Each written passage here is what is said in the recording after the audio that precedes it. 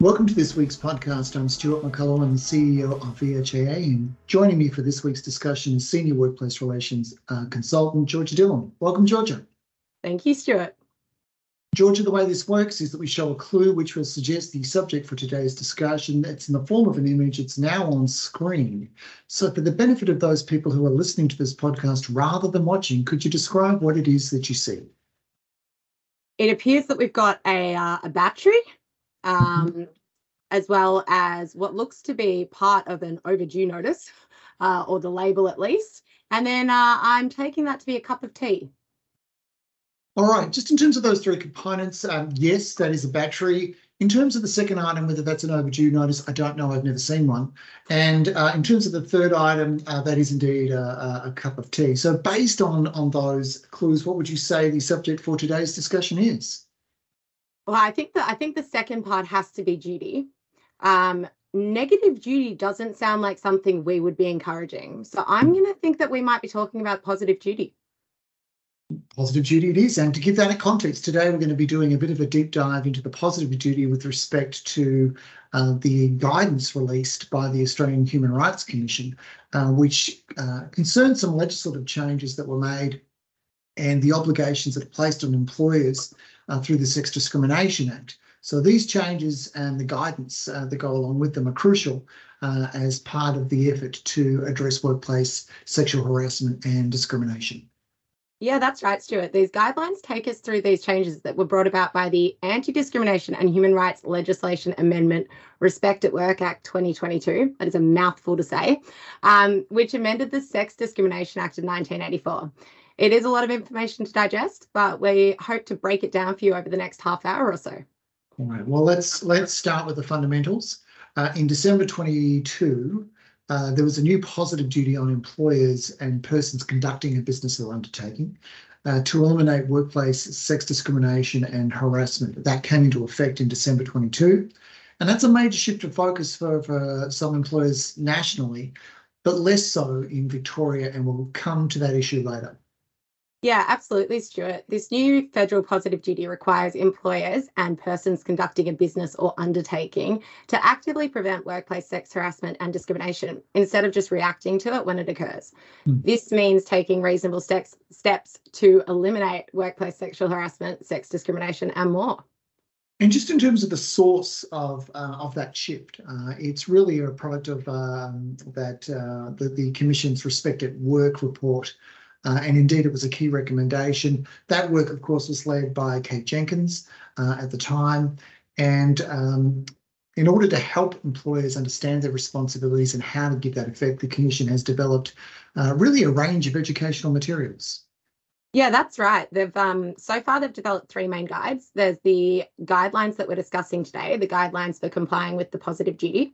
There's also an information guide that they've put together that addresses relevant unlawful conduct drivers, risk factors and impacts, and also a quick guide to complying with the positive duty, which is really a condensed version of the guide that we're discussing today. All of the materials and also some fact sheets and other materials are up on the Australian Human Rights Commission website. And we'll pop a link in today's show notes so that that's easily accessible. And probably one of the fundamental questions is, who is enforcing these new obligations? So there's a few pathways, but the starting point is the Australian Human Rights Commission, the AHRC. They've been granted new regulatory powers to investigate and enforce compliance with the positive duties. And these compliance powers are going to start from the 12th of December this year. That's to give employers and PCBUs time to adjust. So let's go back to the guidelines, which are really the pathway to understanding how to meet this obligation. Just in terms of that, why are those guidelines so important? So as I alluded to just before, the guidelines form part of a suite of guidance materials to help organisations and businesses understand their positive duty, the standards they need to meet, and the actions they can take to fulfil these legal obligations. These guidelines are the Commission's most comprehensive resource about the positive duty. That sounds like we should jump into the guidelines and take a bit of a deep dive.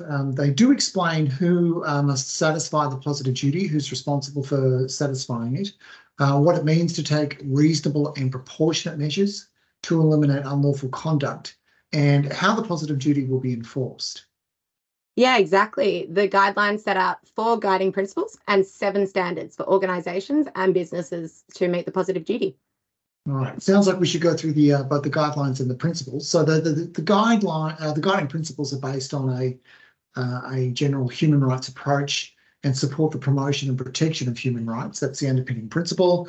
But they include consultation, gender equality, intersectionality, and a person-centered and trauma-informed approach.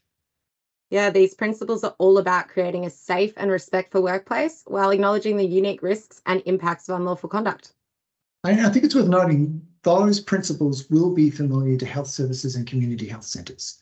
They won't be new to our sector as such. But I did want to ask a question just in terms of these national changes and Victoria. And that's, does Victoria already have a positive duty to eliminate these behaviours and other discriminatory behaviours? They do indeed. They actually now have several obligations that come from different acts, but what's been around since 2010 is the positive duty under the Equal Opportunity Act to really eliminate sex discrimination as well as other discriminatory behaviours, victimisation, etc.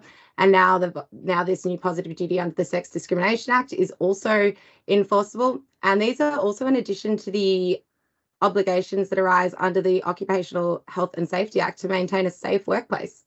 That's a really good point about the Occupational Health and Safety Act and that connection to safe workplace, but of course, but it may not occur to people to look at it through that lens. Georgia, what's at stake for employers if they don't meet the requirements as set out in the guidelines? So the guidelines themselves don't have legislative force. However, they're going to be used by enforcement bodies like the AHRC and the Fair Work Commission and work health and safety authorities such as WorkSafe. Employers who don't follow or comply with these guidelines are likely to be found in breach of their obligations.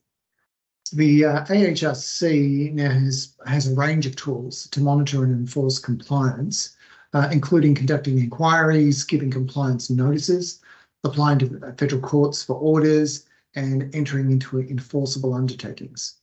Yeah, they can initiate an inquiry if they reasonably suspect non-compliance, and this suspicion can be based on various sources. I wanted to come back to a point that was raised earlier, which was that term reasonable steps and what's considered to be reasonable steps to eliminate sexual harassment. So I'm mindful of this requirement demands that employers take all reasonable steps to eliminate it. Yeah, it does. And what's considered reasonable, I think, is very dependent on the size, the resources, and the specific circumstances of a business. It isn't a one-size-fits-all approach. So all employers need to actively work to eliminate sexual harassment or they risk legal responsibility for any incidents. And you said earlier that the Commission's guidance outlines 7 standards applicable to all organisations. And so it's worth noting those 7 standards address the subjects of leadership, culture, knowledge, risk management, support, reporting and response, and monitoring, evaluation and transparency. Yeah, that's right, Stuart. These standards are vital in creating a safe, respectful and inclusive workplace. I think now we should probably take a closer look at them. Well, let's start with leadership. Organisations are expected to ensure that senior leaders are aware of their positive duty obligations under the Sex Discrimination Act, and they should set conduct standards and create a safe, respectful and diverse workplace. Yeah, and I think some practical advice to senior leaders would be to subscribe to updates, participate in education sessions, establish a prevention and response plan to keep up with best practices, and they should also encourage employees to provide feedback and acknowledge good behaviour. And watch this podcast, of course. Absolutely. The second standard we referred to before was culture. And I know that health services and community health centres pay a lot of attention to that subject of culture. So as I understand it, what it's really trying to say is that organisations should strive to create a workplace that is safe, respectful, inclusive, and values diversity and gender equality. Yeah, absolutely. And I think this involves paying attention to gender balance, developing gender equality strategies, and modelling respectful behaviour. It's also about consistently discouraging and addressing disrespectful comments in the workplace. So, Georgia, knowledge is the third standard. Organisations are expected to create and enforce policies addressing respectful behaviour and educate employees to promote that safe, respectful and inclusive environment. Yeah, they are. And I think this can be done by through regular training, policy documents, and making information easily accessible to all employees. You could even consider putting it into your orientation material. So that's in employees' minds from the beginning. Of course, members will have policy documents and all that sort of thing. So it's really about revisiting those settings to make sure that they meet the guidelines and the standards. Absolutely. Just on that point of gender balance, we can't mention gender balance without referring to the baseline report from the Commissioner for Gender Equality in the Public Sector, which made those points around the gender balance within the sector and within health, but also the differences between the gender balance and gender balance in leadership as such.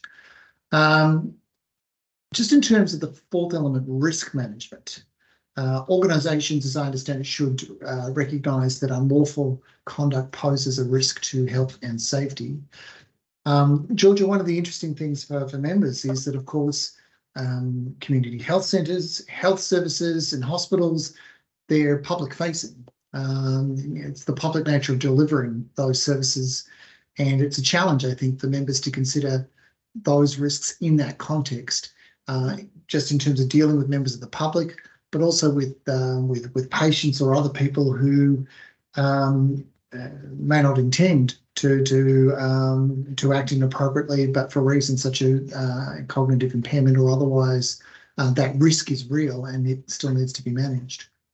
Yeah, I think it's a unique challenge that health services have in this space. Organisations and health services can include tasks related to the positive duty and job descriptions. They could implement additional measures to support at-risk employees, and importantly, engage in consultation with workers to identify specific risks, because often the workers are the ones that are going to know where these risks are. I think that issue of consultation is true of any OH&S issue. And I think that idea of identifying additional measures to support at-risk employees and giving consideration to that is critical. Georgia, that takes us to the fifth standard, support, which is crucial to ensuring that support mechanisms are in place for workers who may experience or witness unlawful conduct. Yeah, and I think this support should be available both internally and externally, and importantly, also allow anonymous access to support services in recognition that, people might not want to be coming forward with these sort of things publicly or, without that anonymity. I think that that issue of being able to do so without identification really goes to ensuring there isn't a barrier to access, that people don't feel that that's in the way of them accessing those services. We'll go to the sixth standard, which is reporting and response, which is pretty self-explanatory about having an appropriate process for reporting and responding to unlawful conduct. Yeah, that's right. I think health services should ensure that the processes are consistent, as well as timely, and most importantly, work to prevent harm. Like we've said earlier, anonymous reporting should also be permissible. Just in terms of that reporting, and that's it reporting into the organisation, or is it reporting, for instance, to boards? I think it's probably both. I think that issue of knowledge probably does connect back to that point of knowledge. That's a fair point. That takes us to our last standard, the monitoring, evaluation and transparency. So organisations should collect data to understand workplace unlawful conduct and use it to improve workplace culture.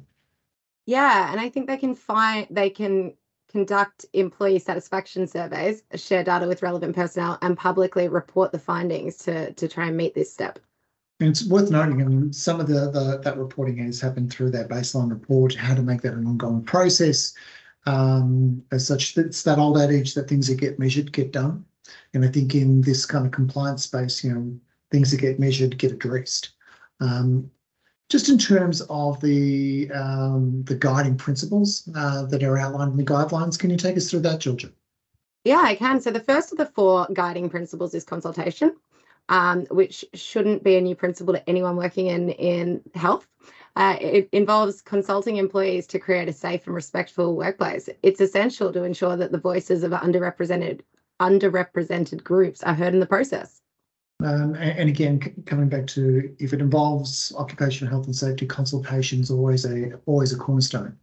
The second principle is gender equity. So gender equality is both the cause and effect of sexual harassment. So organisations should always be striving, and there are frameworks for this, for gender equality, to ensure that rewards and opportunities and resources are there to be accessed by all genders. Yeah, absolutely.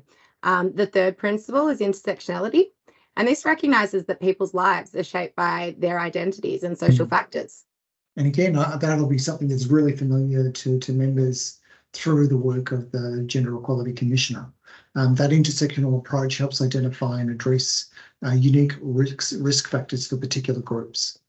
Yeah, absolutely. And the last principle is the patient-centered and trauma-informed principle, which emphasizes recognizing individual needs and the impact of trauma. Again, should be something that's familiar to people, but it's about prioritizing safety, choice, and empowerment while preventing further harm.